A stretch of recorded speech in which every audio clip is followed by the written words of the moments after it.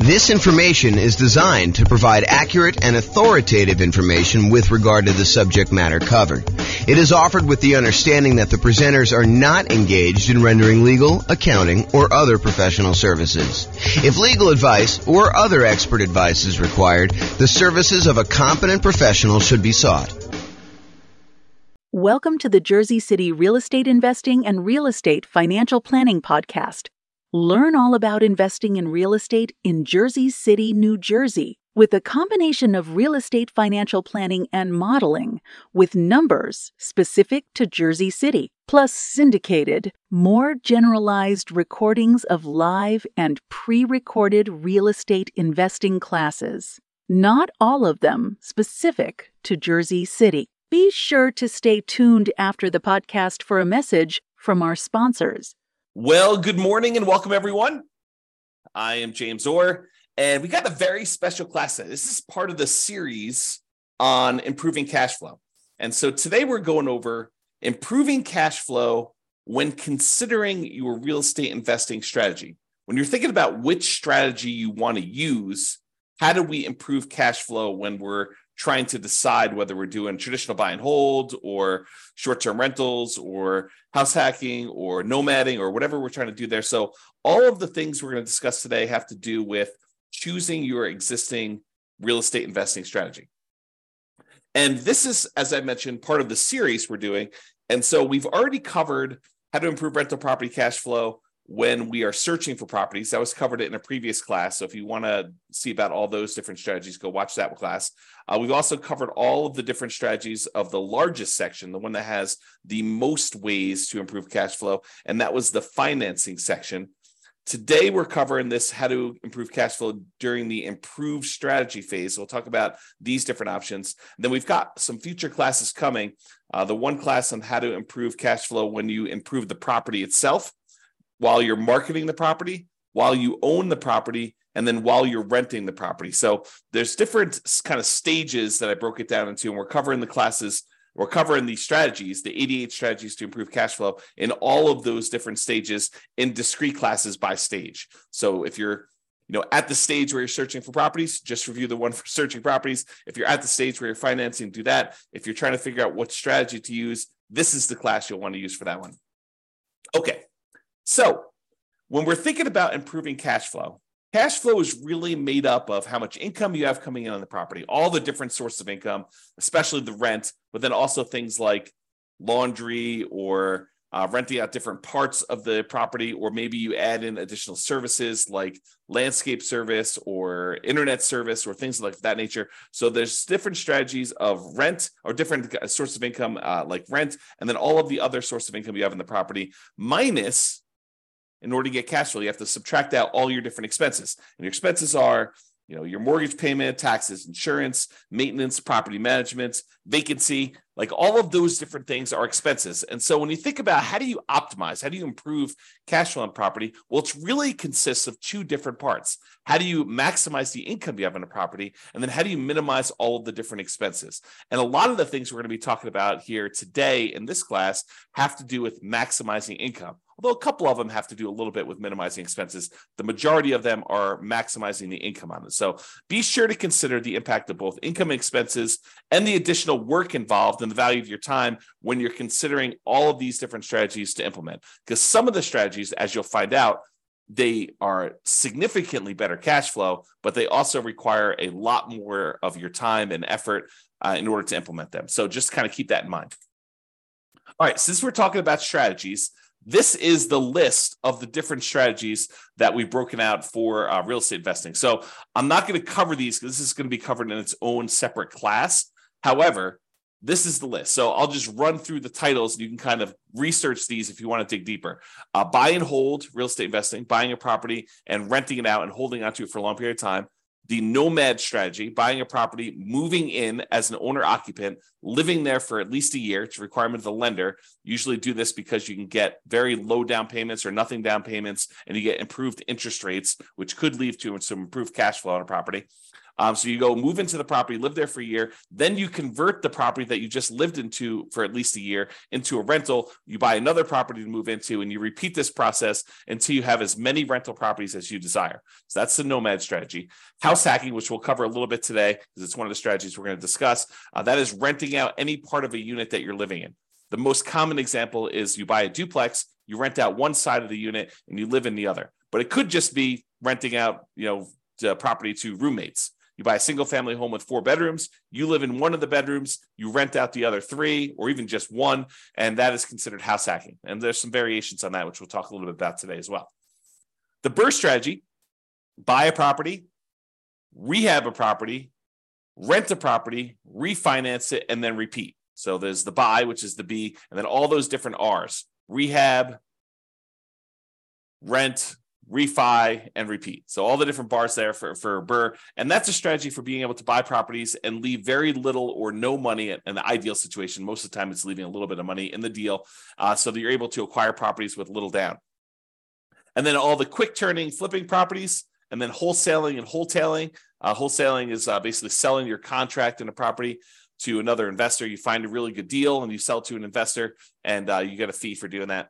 All the creative financing stuff: buying property subject to, lease option, lease purchase, rent to own, owner financing, agreement for deed, contract for deed, loan assumption, like all of the creative different strategies for financing properties. Those are different strategies. And then partnerships and syndications: if you're going to get together with one or more other folks who want to invest in real estate with you, then you can kind of structure those in various different ways. And then tax liens and tax deeds: whether you are investing in a lien against a property with the hope that the property is, they either pay you a return on it, or in the event that they don't pay you the return, then you can actually foreclose on the property and get ownership of it. And then real estate investment trust, which I don't usually cover, but I include it to be all inclusive, to kind of be comprehensive here. That's that. So these are the different strategies. And you'll see that we're talking about using different strategies here today when we talk about how to improve cash flow. All right, so here's the list. Different ways to improve cash flow when you're thinking about the different strategies you can use as a real estate investor. So one of the different ways you can kind of improve this is to change the term that you're renting out properties. So I think a lot of people think about investing in real estate as you buy a property and you rent it out, and you rent it out to a tenant, and there's a year-long lease in place. And maybe the tenant renews for another year, and you kind of keep doing that. Or maybe they leave early because they got evicted or they can't pay their rent anymore, and you kind of shorten the term in that way. But you could deliberately choose to rent out properties monthly or weekly or nightly, like a vacation rental. So changing the term of the rental can improve your cash flow on a property. We'll talk about that a little bit. Or doing a totally different strategy, like a lease option, where instead of just leasing the property to a tenant, you decide you want to go after a tenant buyer, a tenant who also has the option or a contract to buy the property from you a year or 2 or 3 or 4 or 5 down the road, or 6 months down the road, whatever you negotiate as part of your term. Basically, they will lease the property from you. And then after they lease it from you for a period of time, they're going to buy it from you. And there's some advantages to doing that, which we'll discuss here in a minute. Or you could choose to do a specific niche. You could cater to a group of people who you know are looking to rent in your area. For example, you could choose to focus on student rentals, or you could choose to focus in on traveling nurses and provide them, kind of services related to their particular industry, knowing that they're coming in for, contract periods of time, and they're going to need some extra stuff in your property. Or you could cater to oil workers if you happen to live in an area that has a bunch of people coming into town to do work on the oil kind of stuff that they do. I don't even know what they call it. So you can cater to all these different niches, or you can cater to things like corporate rentals. So you decide to do that. And then I'll kind of group these last 3 together. They're all really versions of house hacking, in my opinion. So we'll talk about roommates, getting roommates, changing a strategy to having roommates, like house hacking with a single family home, or renting by the bed or bedroom. Sometimes especially with like student rentals, sometimes they'll rent out by the bed or bedroom. You might rent out by the bed if you're putting 2 students per room, or you could rent out by the bedroom if you're renting to maybe a graduate student or something like that. Or you could rent by parts. In some cases, you may be renting a property where you rent the garage separately, or you rent access to the community swimming pool separately, or you rent access to the storage units on the property, like the storage shed where somebody wants to be able to store something or whatever they're doing there. So those are different ideas, and we're going to go into those in detail here. All right, so let's talk about term. So related to term, so term is going to be basically changing the term, the duration of your lease term. So you can either do a daily rental, things like vacation rentals, or there may be some situations where you might rent by the day, or you could do weekly rental. I guess it would be a variation of vacation rental. But I was thinking of if you rent your property out for the Super Bowl weekend, that may be like a daily rental or maybe a weekly rental. But it's all sort of covered under that short-term rental, vacation rental thing. So you can do daily rentals. You could do weekly rentals. Weekly rentals could be a good strategy, or monthly rentals. Instead of doing the weekly, you could do monthly. Or the traditional way of doing this, I think the most common way that most folks are familiar with is yearly rentals. So in addition to changing the term of your lease, a lot of times you're changing what you're providing with the rental, whether you're providing the house furnished or unfurnished. And so realize that you may have sometimes significant additional startup costs if you're changing the term of your strategy from a year-long lease, which you may be renting out a vacant property, although you could do a furnished year-long lease, and do instead a more of a completely furnished turnkey. Someone shows up almost like a lodging hotel sort of situation where you allow someone to come and stay in the property like that. So typically, rent increases as the duration decreases. So the shorter the term of your lease, typically the higher the rate is. There are probably some exceptions to this, but overall, that's the general rule of thumb. Shorter terms tend to be more expensive than longer terms. Now, the other thing to watch out for, if you're going to go and do the strategy where you're going to change from doing year-long leases to short-term rentals, which could be significantly higher income on the property, you also have to watch out for increased expenses, like increased vacancy expense. You're not going to have 100% of the nights occupied in most cases. There's probably some exceptions to this, but in most cases, you're not going to have 100% of the nights occupied if you're doing some type of short-term rental or vacation rental. You might have 50% occupancy or 70% occupancy or 30% occupancy. So just realize that you may have increased vacancy for doing that. You may also have an increase in marketing costs. Whereas you may market to find a tenant for a year, for the 60 days or so prior to the lease expiring to get your next tenant. If you're doing a vacation rental, you may be advertising on all of the kind of short-term vacation rental type websites, and that may significantly increase your marketing costs and time. And then also your management costs may be much higher. If you're doing short-term rentals, you may have a significantly higher cost to get the property ready for the next tenants, kind of like being in touch with the tenants, kind of doing your contact and making sure everything's ready to go for the short-term rentals. Things like that could be increased by doing a shorter term. And then finally, in some cases, the maintenance on the property on short-term rental could be slightly higher depending on how things in your property wear and what it costs for you to keep up with maintenance on the property for doing that. Replacing things that you might not have in a long-term rental, like linens or shampoos and things of that nature. Like, you could have a pretty significant increase in cost for doing that as well.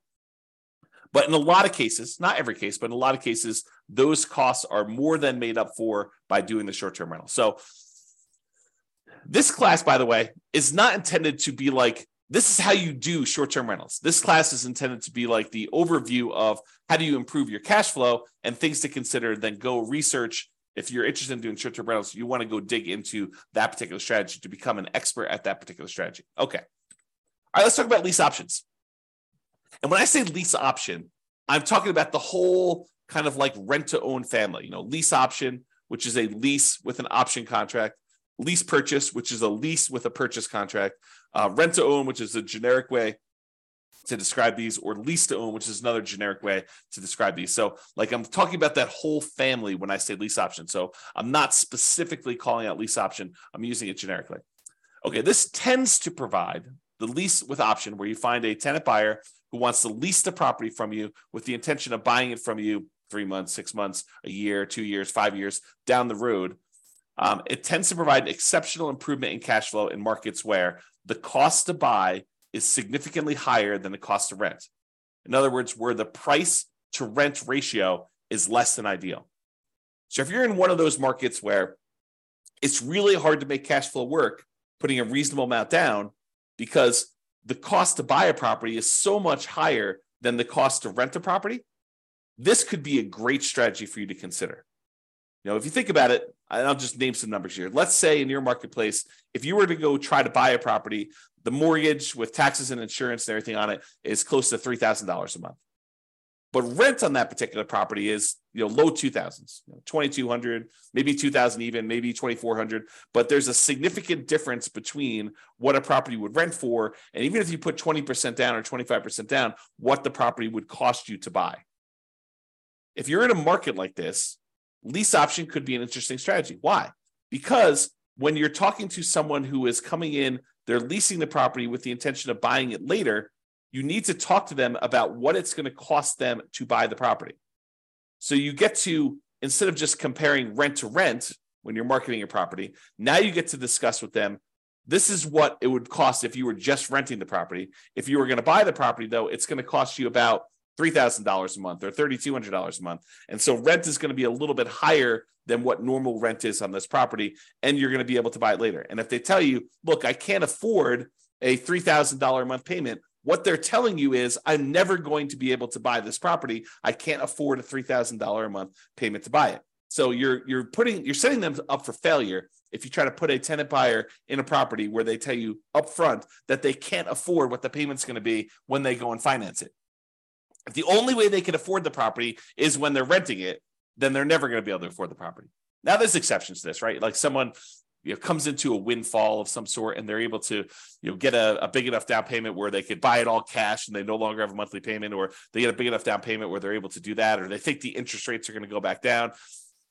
I'm not sure I would be speculating on that, but there are some exceptions where that's the case. But if I would want to put a tenant buyer in a property, if I wanted them to buy the property, which I think I want to play win-win, right? You want someone to be in a deal where they can actually succeed through the process that you're helping them do. You want them to help them buy the property. You don't want to put someone in the property where they're never going to buy. So if you do want to do that, which I think you should, then you put them in the property and they need to be able to afford that monthly payment.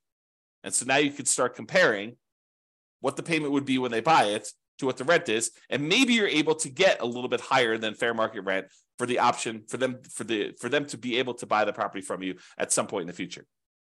Okay, and I'm very deliberately not going into all the details of, do you apply some of the monthly payment toward their purchase price or anything like that. These are all different things that you need to learn about if you plan on using this strategy, but I'm not going there today because we've got other stuff to cover. This is not intended to be a class on implementing lease options. There's separate classes on that if you really want to dig into that strategy. Okay. However, even if the monthly fee, the amount you're charging them monthly, was completely identical, right? You were able to get only the same amount you were able to get for rent as renting the property versus doing a lease option. You're only able to get that same $2,200 a month, whether you did either strategy. If that was the case, there are some significant improvements to cash flow from getting a non-refundable purchase deposit when the tenant buyer comes in the property. So even if the tenant buyer is only able to pay $2,200 and the tenant would normally pay $2,200, if you're getting for example, a $10,000 non-refundable purchase deposit, that would significantly improve your cash flow on the property. So for example, let's say they had a 3-year period in order to be able to buy the property, and you're getting from them a $10,000 non-refundable purchase deposit. Well, if you take that $10,000 and you kind of like spread it out evenly over a 3-year period, it's almost like getting an extra $250 more per month in cash flow. Even though you're going to take that $10,000 in many cases, you're going to apply it toward the purchase of the property later. So you're trading some of the appreciation you were expecting to get in the property over those next 3 years in exchange for getting better cash flow in the meantime. You're doing some deal alchemy. You're trading future appreciation, the $10,000 of extra appreciation you would have gotten later on when they buy it from you. And you're saying, I'm going to apply that $10,000 towards your purchase. I'm going to take some of the profit I would have gotten at the end when they bought the property from me, and I'm going to take it up front as a non-refundable option fee, which does apply to the purchase price for them, counts as part of their down payment. But then you're also getting that, which if you spread it out over 3 years, looks like you're getting $250 plus per month in extra cash flow. So if you thought you were getting $2,200 a month, now you're really getting $2,450, which is significant in certain markets, right? So that is one way to look at the lease option. And then the other thing is, in general, I think it is true that if you realize rent is a range, right? Unless you have 100 identical properties that are all renting and they're all exactly the same, all the same views, all the same backyards, all the same amenities, all the same layouts, like everything is identical, and a tenant can go in and they've got 100 different ones to choose from, and the rents are going to be pretty much exactly the same for all of those. But if you've got one property and another property, and the other property has slightly different layout or slightly different amenities or slightly different kind of upgrades or slightly different view or slightly different location in the neighborhood, like the rents on those are not identical. And so there's a slight range of what rents can be. If you're a really good marketer, you might be able to get a little bit higher. If you're not such a good marketer, maybe you're going to be a little on the lower end. So realize that the range, rent is not an exact number, and rent ranges vary. And if you're doing a lease option, you're giving someone the ability to buy a property from you, you're almost always going to be on the top of that rent range. You're usually not going to be on the low end of a rent range by putting a property up for lease option, because you're adding something that is extra, that is special, that's valuable to them. So you're almost always going to be at the minimum at the top of the rent range. And in some cases, you're able to get a premium. Okay. And one of the other little perks of doing lease options is you might also improve your cash flow through slightly lower maintenance, slightly lower vacancy, and slightly lower management.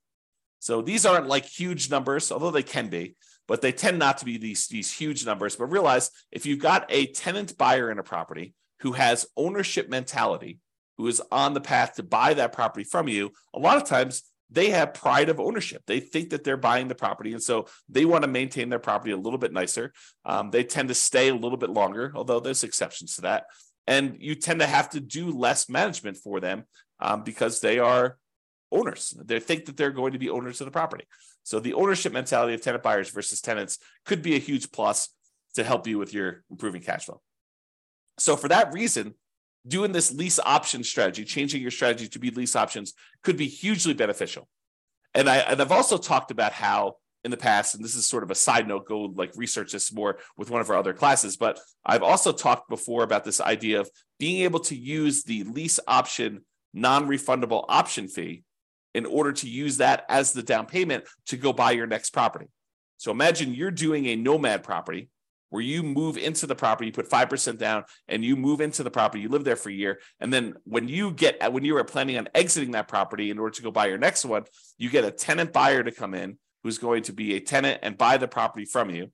They give you a option fee on the property. Let's say it's 5% of the purchase price. Then you use that option fee yourself to go put 5% down on the property that you're buying, and then you are able to buy your next property. The tenant buyer who is going into your old property provides you the down payment to go into your new property. So this could be a strategy to provide you with the down payments to continue your own investing strategy as well. All right, let's talk about niching. Specialization tends to be more expensive than generalists. So if you cater to a specific audience, corporate rentals, traveling nurses, students, undergrad, graduates, startups, whatever you decide you're going to cater to as part of your particular strategy, it is up to you to figure out how you can provide extra value, what they need, determine what they need, and then provide them what they need, add value to whatever it is that you're offering. And a lot of times you can get slightly improved fees by doing so. Okay. So what can you offer them that would be more attractive to people in that group than just renting another property? And then what's a reasonable premium you can charge for providing that extra value? So if you're going to charge money for students, maybe you provide housing that's near the university and some extra things that students would like the terms that kind of coincide with the school year, or the ability to have their parents co-sign, or whatever it is that is appropriate for you and that particular niche that you're serving. Find out what they need, how you can cater to them, and then cater to them, and then you may be able to find a profitable niche to focus on. All right, let's talk about house hacking. So house hacking is renting out part of the property while you live in the property. And we're going to go over 3 different examples. We're going to talk about getting roommates. We're going to talk about renting by the bed or bedroom. And then we're going to talk about renting by parts. So let's jump into that. So let's talk about roommates. So imagine you have a single family home. You might be renting bedrooms with use of other parts of the property. So you rent them a bedroom, but they get use of the kitchen and the basement and the living room and maybe a parking spaces if you have that in your property. In some cases, you may have a non-conforming duplex that you could rent out to a roommate. So we see these occasionally come up, but they're properties where they're not duplexes. They're not zoned a duplex. They are not set up where they qualify officially as a duplex, but they look like a duplex. It's a property that's a complete upstairs unit, and then there's a side staircase that goes down to the basement unit, and there looks like a totally separate apartment in the basement. In some markets, you can't put the stove in, or you can't do something where that would trigger compliance issues or something like that. But it could have a hot plate or something like that, or a mini fridge or whatever. But it looks like it's a duplex, although it's technically not. It's what we call a non-conforming duplex. And actually, I have a typo here. I'm going to fix it. Non-conforming duplex. So non-conforming duplex, that you can't technically rent it out as a separate unit. It doesn't have its own address, doesn't have its own whatever, heating source or air conditioning source or a stove or fireplace, whatever it is, the difference between having a full duplex and not in your marketplace, it could vary a little bit. But you could have a roommate that lives down there. Imagine you were just going to have a roommate upstairs in a different bedroom. Well, in this case, you have a roommate, and those could be the rules that you apply to this thing where you are having a roommate. And so a lot of times you have to watch out for your occupancy limits in your marketplace, and they're not going to have their own address. And maybe you have to give them access to something else in order to do this and make this right. Find out what it needs to be in your marketplace. And a lot of times your real estate agent can help you with that. But you maybe have a non-conforming duplex that you could do that. Or if you have a traditional duplex, triplex, or fourplex, you might be renting out the other units of that property, like actual conforming duplex, triplex, where they're legally considered duplexes, triplexes, or fourplexes. You might be renting out the other units. And in addition to that, some investors may choose to rent out the duplex, rent out the other units, or triplex or fourplex, rent out the other units. And then in addition to that, they may choose to get roommates for the property they're living in as well. Okay, so that is another option. So that's like roommates, and that could significantly improve your cash flow if you're thinking about that. Okay, rent by bed or bedroom. So in some situations, they might lend themselves well to renting out by the bedroom or even the individual bed. A lot of student rentals, they may do individual bedrooms, or they may do kind of by the bed, where you have two students per room. You have two beds in there, maybe two desks or something like that to kind of cater to the students. Or you could rent by parts. We talked about this non-conforming duplex, triplex, or fourplex, and be sure to check and apply with local occupancy laws to do that. But more unusual setups could also include like RV parking spaces for them to park their RV. So if you have lots of space in your property and it's set up for RV parking, you're allowed to do that with your HOA, then maybe you go ahead and you rent out the space for someone who wants to be able to park their RV there, and that could improve your cash flow on the property. Or maybe you own an RV that you have, or maybe it's a tiny home that you set up on the property, and you could rent that out as its own separate living unit on the property if your occupancy laws allow you to do that. Another common one is if you have a garage or storage units, you could rent out the access and use of the garage separately to somebody who has a car or like machine shop that they really want to have separately, and they don't have space in their apartment, and they want to just rent a private garage to be able to have their setup there, so they can do that. It does not have to be, like, it's kind of key point here, it doesn't have to be a place where people sleep. It could be more of a commercial or recreational use type situation with these in order to get rent by parts. Another example would be use of the community pool. In some neighborhoods, by being a member of the HOA, you get use of the community pool. You may not want to use that. Maybe you get wristbands that'll give you access to do that. Maybe you maybe you sell the rights for a family to use your wristbands. Maybe make sure you check with your HOA to make sure this is legal. Or maybe it's use of the rec center. They've got a gym set up down there, or if somebody wants to have weekly meetings for their whatever, their club, book club, knitting club, game club, whatever they want to do, and they want to have use of your recreational center, and you could rent out use of that by giving them access to your rights to do that. Okay. All right. So that's it. That is all the different strategies we talked about for improving cash flow when you're considering the strategy that you're using. So remember, optimizing cash flow is about maximizing income and minimizing expenses. I got another typo here. The strategy you decide to use will significantly impact the income and, to a lesser degree sometimes, the expenses you're likely to experience on a property. It is better, in my opinion, to take a more holistic approach and to optimize at the various stages we discussed earlier: the financing stage, the searching stage, the kind of like choosing your real estate investing strategy stage, when you're owning the property, when you're marketing the property, like when you're renting the property, all these different things. Kind of pick and choose and try to optimize as many of those different things as you can to improve your cash flow, especially in a market where prices are high, interest rates are high, and your rents are lagging. We need to do more things than we've done in the past. Cash flow has become more important than ever and harder to achieve than ever in a lot of ways. And so we really need to implement these 88 strategies that we have in order to improve your cash flow.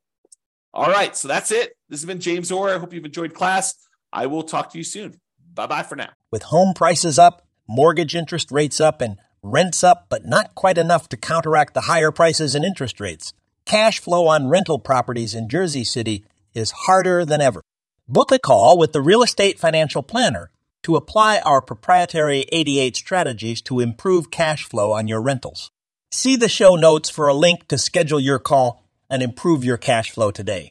If you're a real estate agent, lender, or professional in Jersey City that wants to help our real estate investor listeners, consider reaching out to learn about collaboration opportunities with this podcast. We'd love to add more value to our listeners by having you assist our investors buy, sell, and finance their real estate investments. See the show notes to schedule a call to discuss collaboration opportunities.